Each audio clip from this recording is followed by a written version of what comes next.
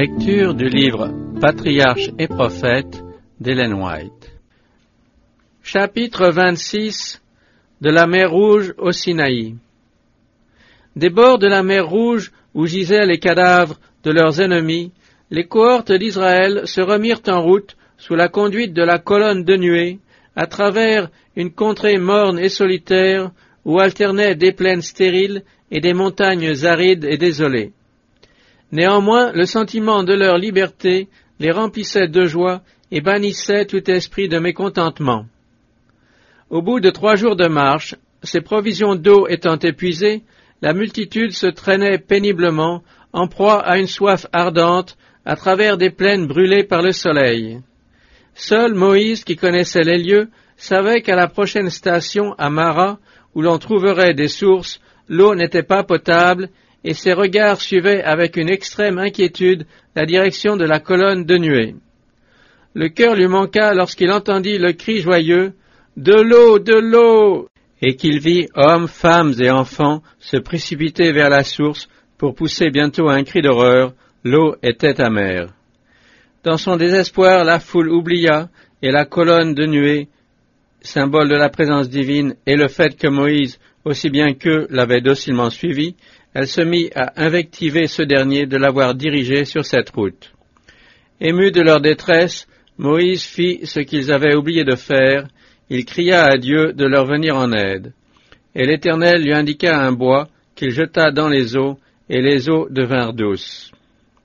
C'est là que cette promesse fut faite à Israël: si tu écoutes la voix de l'Éternel ton Dieu, si tu fais ce qui est droit à ses yeux, si tu prêtes l'oreille à ses commandements et si tu observes toutes ses lois, je ne t'infligerai aucun des maux dont j'ai accablé l'Égypte, car je suis l'Éternel qui te guérit. Partant de Mara, le peuple arriva à un endroit où il y avait 12 sources et 70 palmiers. Ils y campèrent plusieurs jours avant de pénétrer dans le désert de Sin, 1 mois après le départ d'Égypte. Les provisions commençaient à manquer. L'herbe se faisait rare et les troupeaux diminuaient. Comment allait-on donner à manger à cette vaste multitude? À nouveau, le doute surgit dans les cœurs et les murmures recommencèrent. Les commissaires et les anciens eux-mêmes joignirent leurs plaintes à celles du peuple contre les chefs que Dieu leur avait donnés. « Ah, disait-on, que ne sommes-nous morts de la main de l'Éternel dans le pays d'Égypte, quand nous étions assis devant les potées de viande et que nous mangions du pain à satiété. Vous nous avez amenés dans ce désert pour faire mourir de faim toute cette multitude. » Ils n'avaient pas encore souffert de la faim, il y avait de quoi suffire aux besoins du moment présent, mais ils craignaient pour l'avenir. Ne comprenant pas comment cette foule immense allait pouvoir subsister durant son voyage à travers le désert, ils voyaient déjà, en imagination, leurs enfants mourant d'inanition. Ils ne comprenaient pas que Dieu permettait l'épuisement de leurs provisions pour leur donner l'occasion de s'attendre à celui qui les avait délivrés jusque-là et qui était prêt à leur donner, s'ils s'adressaient à lui, des preuves nouvelles de son amour et de sa sollicitude. Ne leur avait-il pas promis que s'ils gardaient ses commandements, aucune maladie ne les atteindrait? Aussi était-ce de leur part le fait d'une incrédulité coupable de supposer qu'eux ou leurs enfants puissent être victimes de la faim. L'Éternel leur avait promis d'être leur Dieu et de les conduire dans un pays spacieux et fertile. Il les avait arrachés à la servitude et à la dégradation d'une façon miraculeuse, afin de les éduquer et de les élever à une grandeur morale qui fit d'eux une merveille parmi les nations. Il allait aussi leur confier un mandat précieux. Mais, à chaque obstacle qu'ils rencontraient sur leur route, ils semblaient perdre courage. S'ils avaient eu foi en Dieu, en se souvenant de tout ce qu'il avait fait pour eux, c'est avec joie qu'ils auraient enduré des ennuis, des privations et même de réelles souffrances. Mais, ne se confiant en Dieu qu'autant qu'ils avaient sous les yeux les signes visibles de sa puissance, ils oubliaient la longue suite de miracles éclatants auxquels ils avaient assisté, pour ne voir et ne sentir que les désagréments de l'heure présente. Au lieu de se dire « Dieu a fait de grandes choses pour nous, nous étions des esclaves et nous voici devenus un grand peuple libre », ils ne parlaient que des fatigues de la route et se demandaient quand ce voyage allait prendre fin. L'histoire des vicissitudes d'Israël à travers le désert a été conservée à l'intention de l'Israël de Dieu jusqu'au dernier temps. Le récit des marches et contre-marches de ce peuple nomade et des miracles accomplis pour le soulager de la faim, de la soif et de la fatigue est rempli d'instructions et d'avertissements pour nous.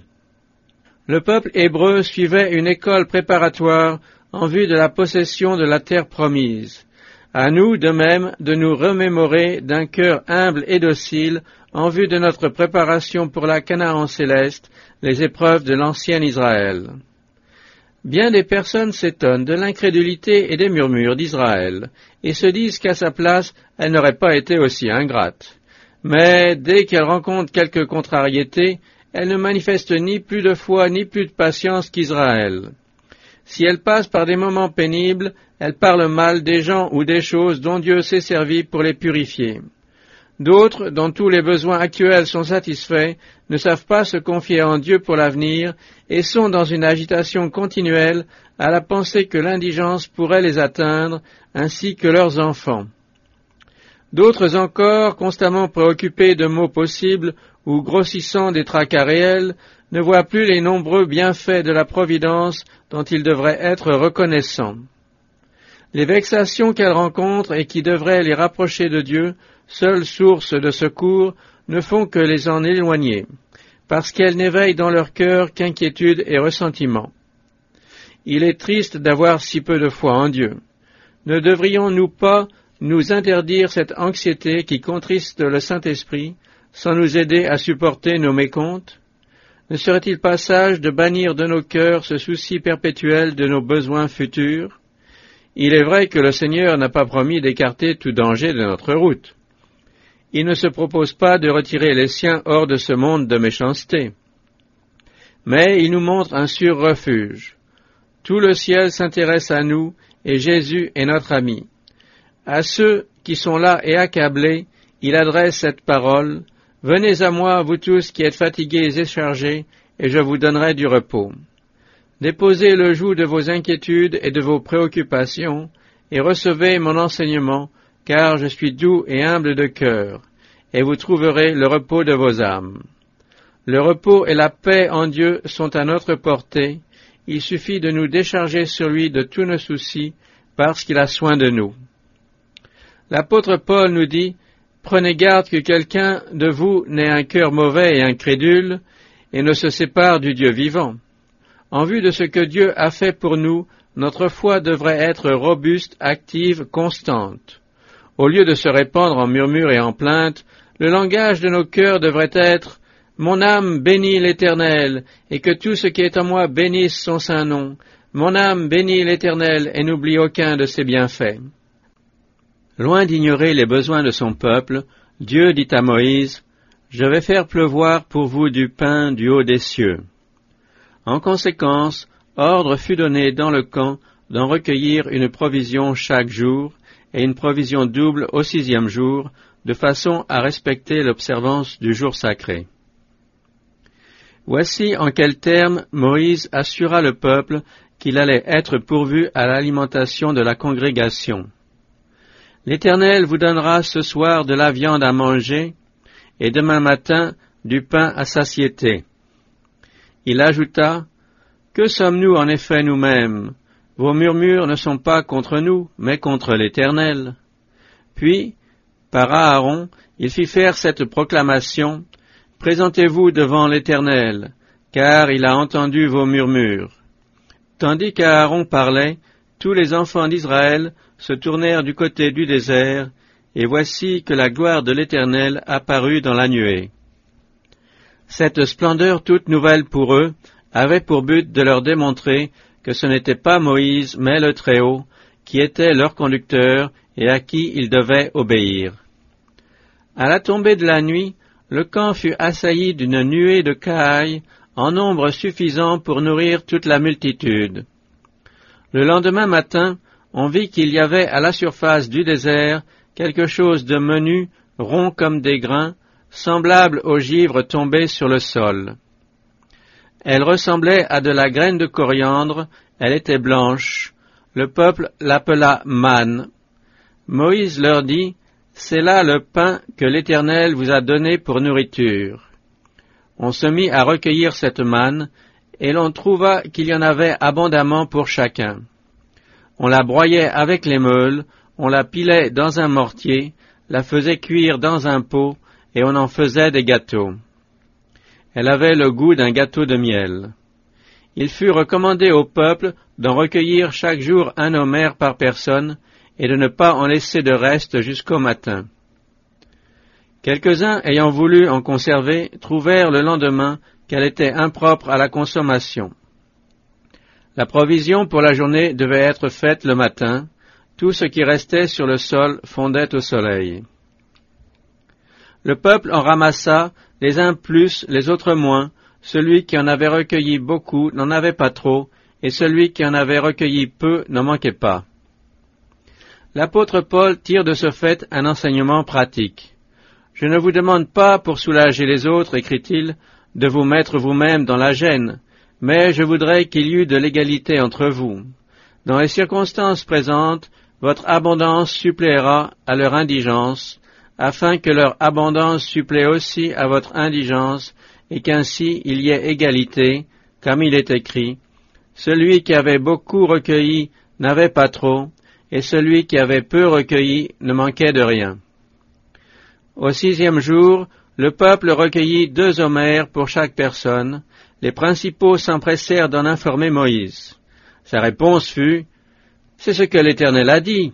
Demain est un jour de sabbat, consacré à l'Éternel. Faites cuire ce que vous avez à cuire et faites bouillir ce que vous avez à faire bouillir, et gardez le surplus en réserve jusqu'au matin. » Ainsi fut fait, et l'on constata que la manne ne s'était pas gâtée. « Mangez cette nourriture aujourd'hui, leur dit Moïse, car c'est le jour du sabbat de l'Éternel. Vous n'en trouverez pas aujourd'hui dans les champs. Vous en recueillerez pendant 6 jours, mais le 7e jour, qui est le sabbat, il n'y en aura point. » Dieu nous demande d'observer son saint jour aussi scrupuleusement qu'au temps d'Israël. Chaque chrétien devrait considérer l'ordre donné aux Hébreux comme le concernant personnellement. Le jour qui précède celui du repos est un jour de préparation. Nos affaires ne doivent en aucun cas empiéter sur les heures sacrées. Mais les soins donnés aux malades sont une œuvre de miséricorde qui ne constitue pas une violation du jour de repos et ne doit pas être négligée. En revanche, il faut éviter tout travail non indispensable. Bien des personnes renvoient jusqu'au commencement du jour de repos de petits devoirs qui devraient être accomplis le jour de la préparation. C'est une erreur. Que ces travaux inachevés restent tels quels jusqu'à la fin du jour de repos. Ce sera un bon moyen de rafraîchir la mémoire de maintes personnes oublieuses. Pendant toute la durée de leur séjour au désert, les Israélites furent chaque semaine témoins d'un triple miracle destiné à leur inculquer la sainteté du jour de repos.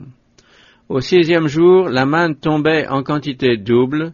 Au 7e, il n'en tombait pas, et ce jour-là, celle qu'on avait recueillie le jour précédent se conservait, alors que les autres jours, elle se gâtait. Tous ces faits prouvent clairement que le jour de repos n'a pas été, comme beaucoup le pensent, institué lors de la promulgation de la loi au Sinaï. Les Israélites ont compris le devoir de l'observer avant d'y arriver. Obligés de recueillir chaque vendredi une double portion de manne pour le jour de repos où elle ne tombait pas, ils avaient sans cesse en vue le caractère sacré de ce jour. De là, l'observation sévère à l'adresse des Israélites qui étaient sortis pour en recueillir le matin de sabbat. « Jusqu'à quand refuserez-vous d'observer mes commandements et mes lois ?» Les enfants d'Israël mangèrent de la manne pendant 40 ans, jusqu'à leur arrivée aux frontières du pays de Canaan. Durant tout ce laps de temps, ce miraculeux approvisionnement leur rappela les soins fidèles et affectueux d'un Dieu d'amour. Pour parler avec le psalmiste, Dieu leur donna le frottement des cieux. Ils apprenaient ainsi journellement que les promesses divines les mettaient tout aussi bien à l'abri du besoin que ne l'eussent fait les plaines fertiles de Canaan. La manne qui descendait du ciel pour alimenter Israël était une figure du pain céleste que Dieu devait envoyer au monde. Jésus le dira plus tard, « Je suis le pain de vie, vos pères ont mangé la manne dans le désert et ils sont morts. c'est ici le pain qui est descendu du ciel. Si quelqu'un mange de ce pain, il vivra éternellement. Et le pain que je donnerai pour la vie du monde, c'est ma chair. À celui qui vaincra, je donnerai de la manne cachée. » Après qu'ils eurent quitté le désert de Sin, les Israélites campèrent à Réphidim. N'y trouvant pas d'eau, ils se mirent à douter de la protection divine. Dans leur aveugle impertinence, ils vinrent dire à Moïse, « Donnez-nous de l'eau à boire. » La patience de l'homme de Dieu tint bon. « Pourquoi me cherchez-vous querelle ?» leur demanda-t-il. « Pourquoi tentez-vous l'Éternel ?» Ils répliquèrent avec colère, « Pourquoi nous as-tu fait sortir de l'Égypte pour nous faire mourir de soif, nous, nos enfants et nos troupeaux ?» La colonne de nuée qui les couvrait leur paraissait cacher quelque affreux mystère. Et Moïse, qui est-il, et quel peut avoir été son but en nous faisant sortir d'Égypte? Se demandait-il. Méfiants et soupçonneux, ils l'accusaient de chercher à les faire périr par les privations et la souffrance, eux et leurs enfants, dans l'intention de s'emparer de leurs biens. Leur fureur allait jusqu'à proposer de le lapider. Dans sa détresse, Moïse cria à l'Éternel, « Que ferai-je pour ce peuple ?» Dieu lui dit d'assembler les anciens d'Israël et de passer le bâton miraculeux à la main devant le peuple, et il ajouta, « Je vais me tenir devant toi là-bas sur le rocher, au mont Horeb. Tu frapperas le rocher, il en sortira de l'eau, et le peuple boira. » Moïse obéit. Des eaux abondantes jaillirent du rocher, et tout le camp put se désaltérer. Au lieu d'ordonner à Moïse de lever son bâton pour appeler quelque terrible fléau sur les auteurs de ces coupables murmures, Dieu faisait de ce même bâton un instrument de délivrance. Il fendit des rochers dans le désert, et il en fit couler des torrents, pour désaltérer son peuple. De la pierre il fit jaillir des ruisseaux, il en fit sortir des eaux, abondantes comme des fleuves. Moïse avait frappé le rocher, mais c'était le Fils de Dieu qui, près de lui, bien que voilé par la colonne de nuée, en avait fait jaillir des eaux vivifiantes. Moïse et les anciens, ainsi que toute la congrégation qui se tenait à distance, contemplèrent la gloire de Dieu sans se douter que, si la nuée s'était retirée, l'éclat foudroyant de celui qu'elle enveloppait les eût frappés à mort.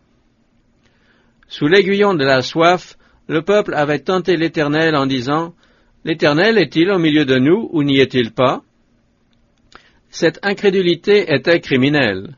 Aussi Moïse avait-il craint de voir les jugements de Dieu s'abattre sur le peuple. En souvenir de ce péché, il appela ce lieu Massa, tentation, et Mériba, contestation. Un nouveau danger menaçait Israël. En raison de ces murmures, Dieu permit qu'il fût attaqué par des ennemis. La tribu sauvage et guerrière des Amalécites, habitant cette région, se jeta sur les gens faibles et fatigués qui étaient restés à l'arrière.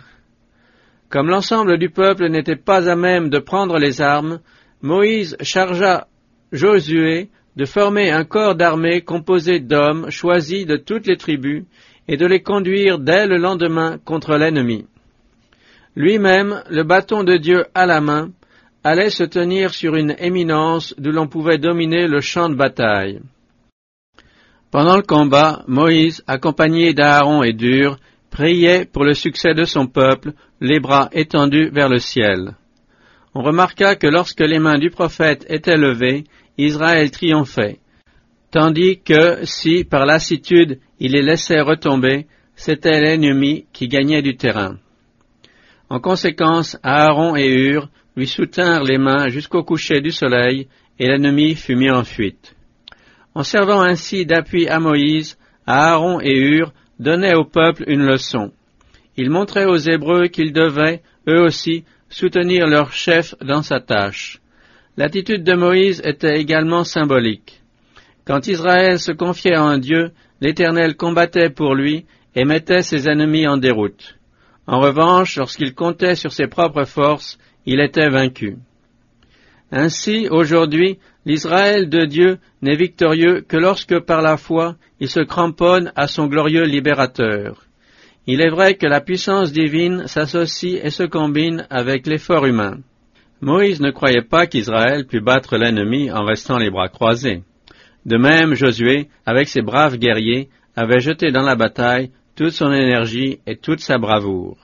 Après la défaite des Amalécites, Dieu dit à Moïse, « Écris ces événements en souvenir dans le livre et déclare à Josué que j'effacerai entièrement la mémoire d'Amalek de dessous les cieux. » Peu avant sa mort, le prophète fit encore à son peuple cette recommandation.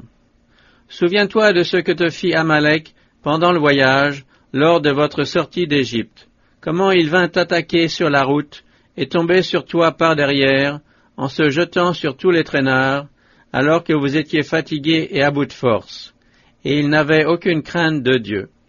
Tu effaceras la mémoire d'Amalek de dessous le ciel. Ne l'oublie pas. » La sentence prononcée contre ce peuple impie était ainsi résumée. Amalek ayant levé la main contre le trône de l'Éternel, l'Éternel sera en guerre contre lui de génération en génération. Les Amalécites n'ignoraient pas le caractère et la souveraineté de Dieu. Mais au lieu de l'honorer, jetant un défi à sa puissance, ils tournaient en dérision les miracles accomplis par Moïse au pays d'Égypte, et ils raillaient les craintes des nations qui les entouraient. Ils avaient juré par leur Dieu qu'ils détruiraient les Hébreux jusqu'au dernier, et ils défiaient le Dieu d'Israël de leur résister. Mais, n'ayant ni offense ni menace à reprocher à Israël, leur attaque était injustifiée. Ils cherchaient à détruire son peuple parce qu'ils haïssaient le Seigneur. Depuis longtemps, leur insolence et leurs crimes appelaient la vengeance de celui dont la miséricorde ne cessait de les appeler à la conversion. En se jetant sur les Israélites à bout de force et sans défense, Amalek avait signé son arrêt de mort. Dieu prend soin des plus faibles de ses enfants. Aucun acte d'oppression ou de cruauté dirigé contre eux ne passe inaperçu. Sa main s'étend comme un bouclier sur tous ceux qui l'honorent et qui l'aiment. Malheur à celui qui frappe cette main, elle brandit l'épée de la justice. Non loin de l'endroit où Israël campait à ce moment-là, se trouvait la demeure de Jéthro, beau-père de Moïse. Il apprit la nouvelle de la délivrance des Hébreux et se mit en route pour ramener à son gendre sa femme et ses 2 enfants. Informé de leur approche, Moïse, qui avait dû se séparer de sa famille au moment d'affronter sa périlleuse tâche, s'était rendu avec joie à leur rencontre. Les premières salutations échangées, heureux de revoir les siens et de jouir de leur présence, il les conduisit sous sa tente. Après avoir entendu les merveilleuses délivrances accordées à Israël, Jéthro, plein de joie, bénit le Seigneur, puis il s'unit à Moïse et aux anciens pour célébrer par une fête solennelle sa miséricorde et ses bontés. Pendant son séjour au camp, Jéthro eut bientôt l'occasion de s'apercevoir de la lourde charge qui pesait sur les épaules de son gendre.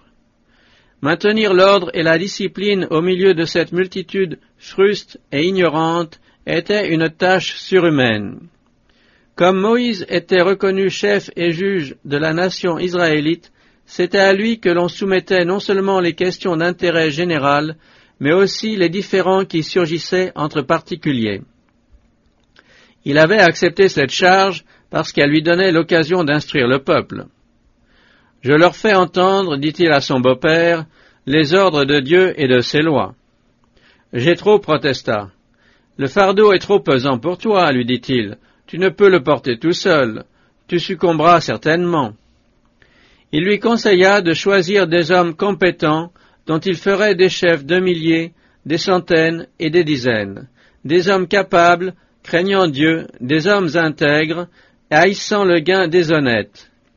Ces hommes devaient être chargés de juger des affaires de moindre importance, tandis que les cas graves et difficiles seraient, comme précédemment, soumis à Moïse. « Pour toi, lui dit Jéthro, sois le représentant du peuple auprès de Dieu et porte les affaires devant Dieu. Fais connaître aux Israélites ses ordres et ses lois. Montre-leur la voie dans laquelle ils doivent marcher et comment ils doivent se conduire. » Moïse écouta le sage conseil de son beau-père et fut ainsi soulagé d'une charge écrasante. Cette innovation eut pour résultat l'établissement d'un ordre plus parfait. Dieu avait hautement honoré Moïse et accompli de grands prodiges par son moyen, mais celui-ci ne méprisait pas pour autant les beaux conseils. Conducteur d'Israël, il écouta avec reconnaissance le pieux Madianite et mit à exécution la mesure de prudence qu'il venait de lui suggérer. De Réphidim, reprenant son voyage, le peuple suivit la marche de la colonne de nuée. Jusque-là, sa route avait tour à tour traversé des plaines arides, escaladé des pentes escarpées ou suivi d'étroits défilés entre les rochers.